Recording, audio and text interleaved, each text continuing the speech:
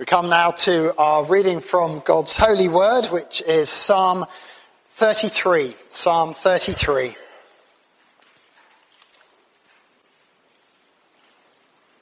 Hear now the words of God. Shout for joy in the Lord, O you righteous. Praise befits the upright. Give thanks to the Lord with the lyre. Make melody to him with the harp of 10 strings. Sing to him a new song. Play skillfully on the strings with loud shouts. For the word of the Lord is upright, and all his work is done in faithfulness. He loves righteousness and justice. The earth is full of the steadfast love of the Lord. By the word of the Lord, the heavens were made, and by the breath of his mouth, all their host. He gathers the water of the sea as a heap. He puts the deeps in storehouses. Let all the earth fear the Lord. Let all the inhabitants of the world stand in awe of him. For he spoke, and it came to be. He commanded, and it stood firm. The Lord brings the counsel of the nations to nothing. He frustrates the plans of the peoples. The counsel of the Lord stands forever, the plans of his heart to all generations. Blessed is the nation whose God is the Lord, the people whom he has chosen as his heritage. The Lord looks down from heaven. He sees all the children of man. From where he sits enthroned, he looks out on all the inhabitants of the earth. He who fashions the hearts of them all and observes all their deeds. The king is not saved by his great army.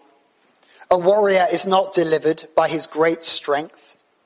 The war horse is a false hope for salvation, and by its great might it cannot rescue. Behold, the eye of the Lord is on those who fear him, on those who hope in his steadfast love, that he may deliver their soul from death and keep them alive in famine.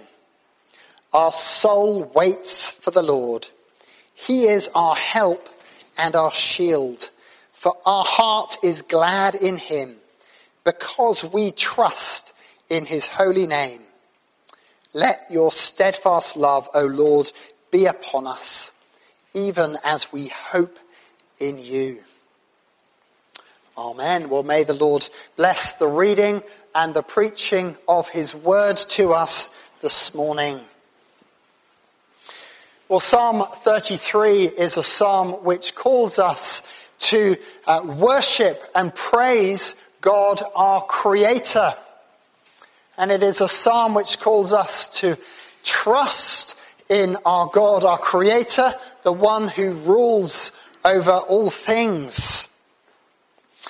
And as I've mentioned already, it's a psalm which responds to Psalm 32.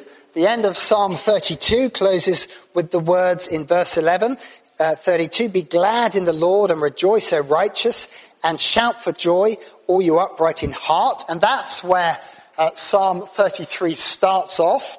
So Psalm 33 relates back to Psalm 32.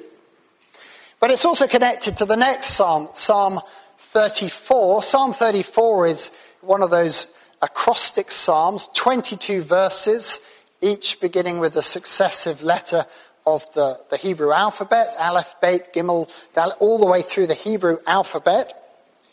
Psalm 33, our psalm, also has 22 letters. It's what's called a jumbled acrostic. It's all mixed up. So it relates, Psalm 33 relates forward to Psalm 34. It relates backwards to Psalm 32. And that's just a reminder for us as we start that the Psalms were not thrown together, but carefully placed together, carefully ordered together and sequenced for our learning.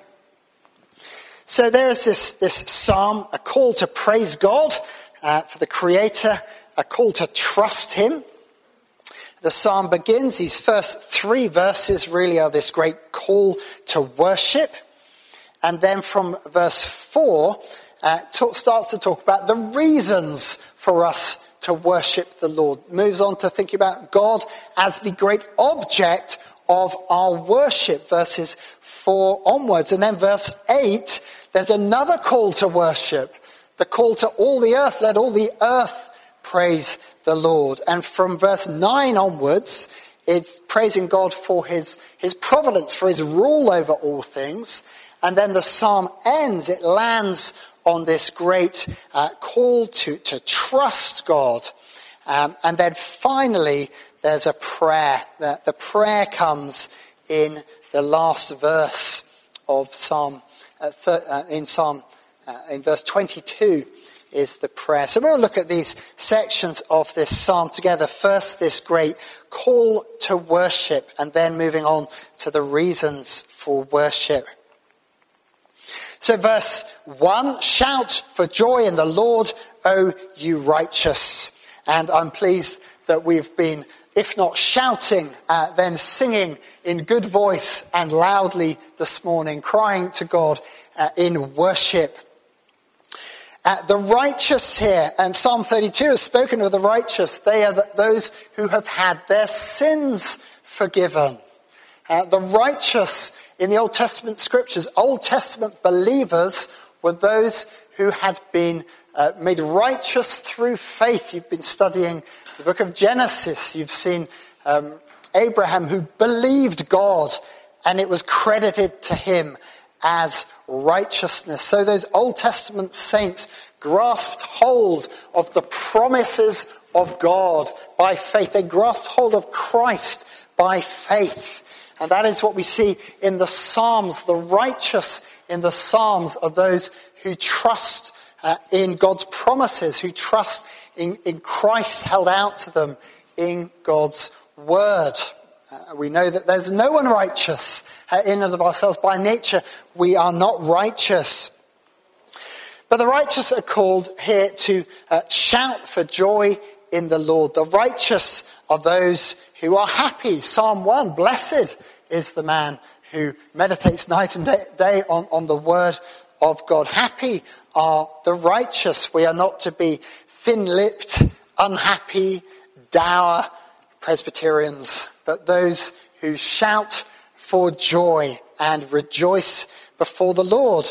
And praise befits the upright. It is fitting for us to praise the Lord as we gather before God. Now we know as we come to the book of Psalms that the Psalms give voice to all our emotions as we come before God. They give us voice to lament, to cry out to God in our sorrow, in our pain, in our difficulty, in anguish and confusion. The Psalms are, as John Calvin said, the anatomy of the soul. They express every part of our being before the Lord. But here is this great call to worship, saying that praise and worship befits the righteous. It is peculiarly appropriate for us to come before God and worship him and praise him. What is the chief end of man? Our chief end is to glorify God and enjoy him forever. It is fitting for us. And so that word fitting, sometimes translated comely or seemly or beautiful, it speaks of beauty. So in Song of Solomon, the woman is described as beautiful.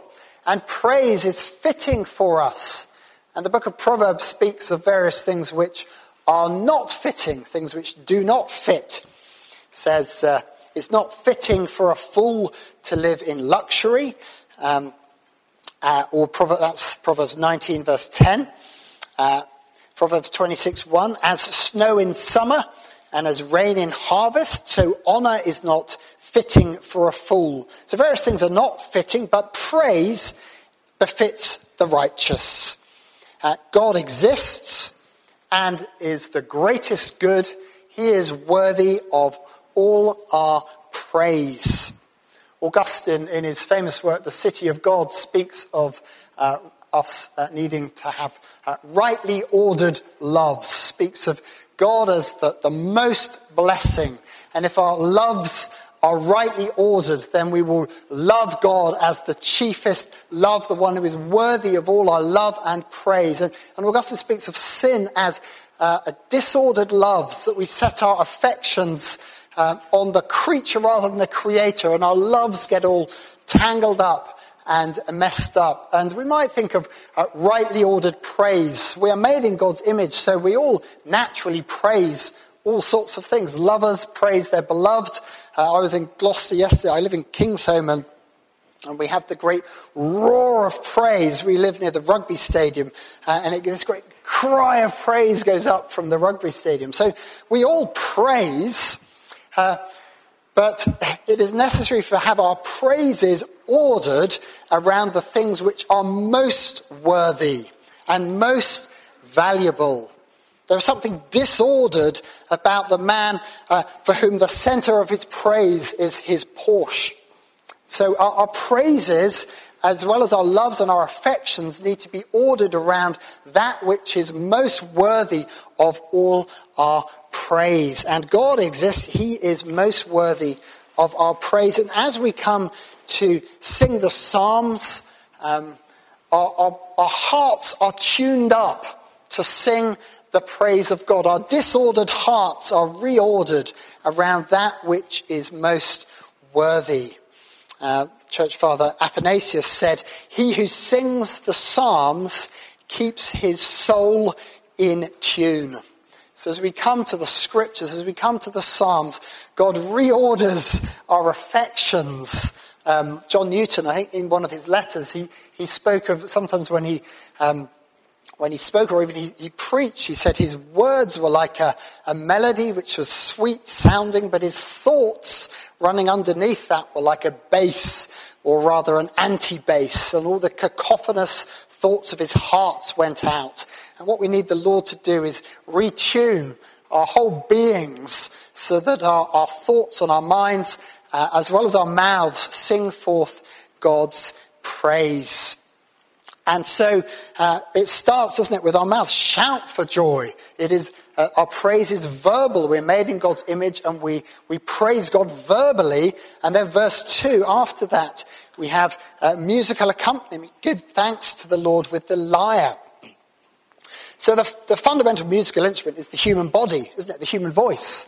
We have vocal cords, which we play, and voice boxes, and we are made to praise God. But then we have these other instruments which come in. The lyre, a stringed instrument, strings made from animal gut stretched over a wooden frame, and a harp of 10 strings, an instrument with a sounding box. And in the Psalms, interestingly, the music would stretch around the words, so the different lines of the song are differently length, so the music would sort of concertina out and stretch back, and the words would take priority over the music. And see, the way we do it is according to meter and then rhyme, and so that can sometimes have rather interesting results. I remember when I was a choir boy, we used to look at the hymns we would sing and work out which words were there just being dragged in because of the rhyme. Well, the psalmist, it's based around the priority of the word, and the words which are sung and expressed back to God, and the music comes in to accompany that. And so verse 3, sing to him a new song when we have a fresh sense of God's goodness and kindness. It is fitting and appropriate to praise him afresh. So the psalmist sings with this great call to praise the Lord with joy, and then moves on to consider the object of our praise, the Lord, our covenant God. Verse 4, for the word of the Lord is upright, and all his work is done in faithfulness. You see this great connection here between God's word and God's work. What God says is done. We see that in his work of creation. what God commands comes to pass. And in these verses we see, in particularly looking at God's faithfulness as our faithful creator. What he says comes to pass. He is reliable and faithful in his works of creation. And because of that, we know he is reliable and faithful in all his works, as works of governing and providential rule over all things. And as you've looked at the book of Genesis, you'll have seen this. God speaks and it is done. What happens, what he says will happen. If I can put it like this, when God planned to create all things, he planned it, and his work came in on time and in budget. He is faithful to all he has created. And if you've been involved in any building works, you know that rarely, if ever, happens. Building works tend to come in. They take twice as long to do as you originally thought, and they cost twice as much as you originally thought, even after you've factored in the fact that they take twice as long and cost twice as much. But God's work is faithful. What he says comes to pass. His word is reliable and upright. All his work is done in faithfulness. And you think of his work of creation, but also his great work of redemption, his promises made to Abraham. Those promises which endured through all those generations and which came to pass. That is the faithful God, our creator and our redeemer. He speaks and it comes to pass. Verse 5, he loves righteousness and justice. The one who created all things is the God who has revealed himself in his law and his good law over all of creation. He loves what is right and what is just, and he has revealed that in his word. And the earth is filled with the steadfast love of the Lord. We see God's steadfast love shown in creation. We just see the very stability of the created order, which enables scientists to study God's amazing handiwork and his works of creation. And I know you've got various PhDs amongst you that spend your time studying the created order. We do that, for God has created a world which is stable and orderly. His steadfast love is shown in his preservation of all things. God continues to preserve and uphold all things in spite of human sin and wickedness. He's promised not to flood the world again. As we see another spring and summer come around again, we see God's steadfast love year by year by year. And we can trust in that the world will not end in an ecological apocalypse, but will come to the end according to which God is bringing it, according to his own faithfulness and his steadfast love shown in his work of redemption as his gospel continues to increase and grow throughout the world according to his promise. But in this first section, it's particularly his steadfast love shown in creation, which is in view. So verse 6, by the word of the Lord the heavens were made, and by the breath of his mouth, literally by the spirit of his mouth, all their host. God spoke and the heavens were made. And the ancients looked up at the sky, the night sky, and they feared. They worried that the stars were connected with deities and gods and things which were outside of their control. But in the book of Genesis, God reveals that actually it was the true and living God who created all things, that he spoke a word of power and all things came into being. And because of that, his people could trust that their world was not controlled by forces which were somehow malevolent and against them, but was ultimately controlled by the God who had made himself known to them. And we see God's Spirit involved in creation, the Spirit of God hovering over the face of the waters. In verse 7, we also see another image of God's sovereign power over creation. He gathers the waters of the sea as a heap. He puts the deep in storehouses. Those terrifying waters at the beginning of creation that spoke of sort of darkness and chaos. God, the Creator, put the waters into their boundaries and raised out the dry ground. He ruled over the chaos. He rules over all things. And God, in his works of redemption, is seen as the God who is the creator of all things. He gathers the waters as the sea into a heap. And here we see this in the book of Exodus, as God the Creator redeems and saves his people, and he redeems them through the dry ground. He parts the waters. So here, it's just this image, this picture of God, the Creator of all things, who is in control of every element of his creation for the good of his people. There is nothing which is outside his control. And so, verse 8, let all the earth fear the Lord, all the inhabitants of the world stand in awe of him. Here is this great call to worship which covers the whole of the earth. And notice in this all the alls as we go through. This psalm is so expansive. It speaks of the whole of creation and God's rule being over all things. And again, verse 9, he spoke and it came to be. He commanded and it stood firm. Echoes again of Genesis 1. He said, let there be light, and there was light. So Psalm 33, a great hymn of praise for God's great power displayed in creation.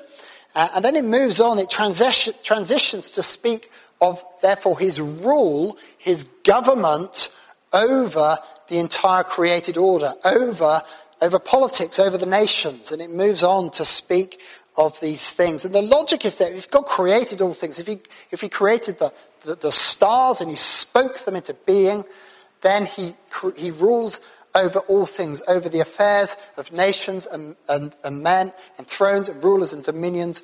All these things are under his hand. So in verses 10 and 11, the psalmist moves to consider the world of politics, of kingdoms. These lovely verses, 10 and 11. The Lord brings the counsel of the nations to nothing. He frustrates the plans of the peoples. The counsel of the Lord stands forever, and the plans of his heart to all generations. Reminded here of Psalm 2, when the kings of the earth took their stand and they took their counsel against the Lord, against his Messiah. But the one enthroned in heaven laughed and put them to scorn, because he had his plan, and his plan would prevail, that his king, the Messiah, would reign and rule over all things. And these are just wonderful verses for us at any time of political upheaval or panic on the evening and the nightly news. These verses were my Brexit verses. If any of you can think back to those distant, dim memories of those times, Brexit verses, as there was great trouble and confusion and worry about where things were going to turn and how they were going to turn out. A little bit later on, I crossed out Brexit, and they became my pandemic verses. I thought, well, these would do. They would be fit for purpose to be my global pandemic verses, as there was a lot of panic and fear stoked, and we needed to trust and hold on to these things, didn't we? That's just the plans of God which will prevail through all generations. Well, then I thought, well, they crossed out pandemic, almost crossed out pandemic, and we thought, well, they're my war in Europe verses. Well, they will serve a good purpose for us now, and perhaps they should just be our 2020 verses. That might save a lot of crossing out. And just let's hold on to these verses to know that actually the Lord reigns. The Lord rules and reigns, and it is his plans which prevail to all generations.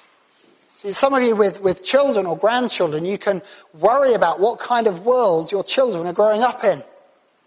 And yet, It is the plans of his heart which will prevail to all generations. It's the plans of the heart of the Lord, our sovereign Lord. What kind of a world will our children grow up in?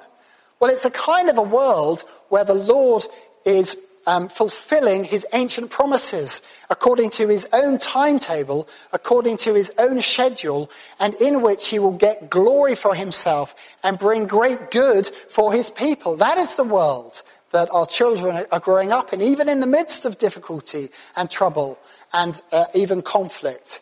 It is the plans of his heart which endure to all generations. And so we hold on to these verses. And then notice again, as we see, it's his plans which they prevail to all generations. His sovereign power is not just over all elements of creation, but his sovereign power endures in the future, all generations. So verse 12, blessed, happy is the nation whose God is the Lord, the people whom he has chosen as his heritage. And the psalmist here in the first instance speaking of Israel, God's chosen nation, that nation called from amongst the nation, that one through whom would come the Messiah. But now God's purpose is to bring blessing to all the nations of the earth, his sovereign power extending to all the nations. And so verse 13 to 15, we see God's sovereign care over all things. And again, look at all the alls here. Verse 13, the Lord looks down from heaven. He sees all the children of man. Verse 14, he looks out at all the inhabitants of the earth. Verse 15, he observes all their deeds. God's care is over all things. He providentially rules over all things. And this idea, this is picked up where you see this in the Westminster Shorter Catechism, question 11. What are God's works of providence? God's works of providence are his most holy, wise, and powerful preserving and governing all his creatures and all their actions. Everything in creation is ordered by God. He rules all things to bring about his plans. And verses 16 to 19 speaks of God's overruling power. The king, verse 16, is not saved by his great army, it's ultimately God, and a warrior not by his great strength, ultimately the Lord. But it is the Lord who controls all things. And then in the midst of this is comfort for God's people in the midst of hard times. Verse 19, that he may deliver their soul from death and keep them alive in famine. So God providentially rules all things. That does not mean his people will not face famine and difficulty and trouble. So these final verses then are an expression of trust. Our soul waits for the Lord. He is our help and our shield. For our heart is glad in him because we trust in his holy name. And then finally a prayer. Let your steadfast love, O Lord, be upon us, even as we hope in you. So that is Psalm 33, a call to praise the Lord for his work of creation. He is a faithful creator. And to trust him for his works of providence, that he is providentially ruling all things. And so it is fitting for us to praise him.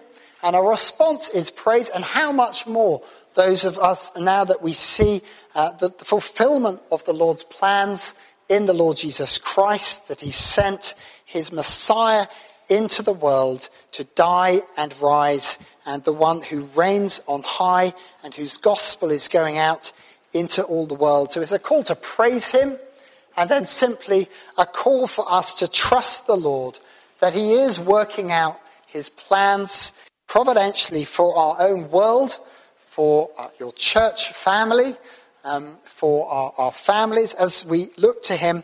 And then finally, this does not mean we do not pray.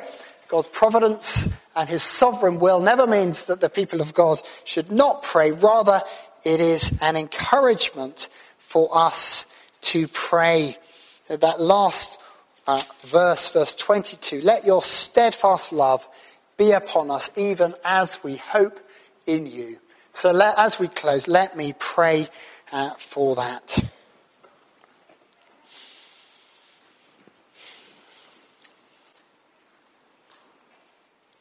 Heavenly Father, our soul waits for you. We wait for the Lord.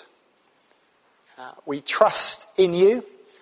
And Father, we pray that where we are anxious and fearful, that you might help us to trust afresh in your providential care.